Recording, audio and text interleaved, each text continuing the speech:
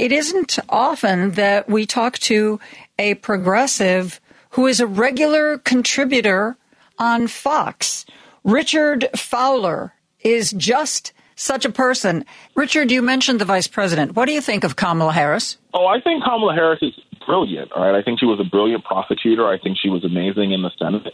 I think on so many issues, she has been the microphone and an amplifying light on them. I think in this moment, what's happening is she's being painted by the opposition in a certain way, and there isn't an attempt to change the frame on our side of the aisle.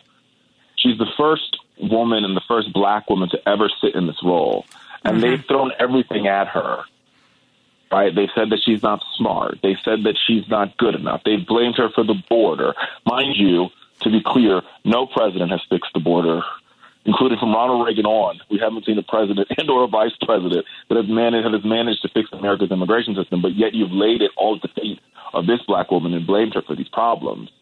So what matters in this moment is how we define her to, once again, that theater audience, right? How do you define her to that voter in that audience? Because they're also getting the messaging that's being pushed out by the other side. And that messaging is seeping and trickling in to the communities where her voting base actually lives, and it's having a real impact. And I think we could have two choices. My mom would always say, you could either choose to listen, or you could take sticks and break them and put them in your ear.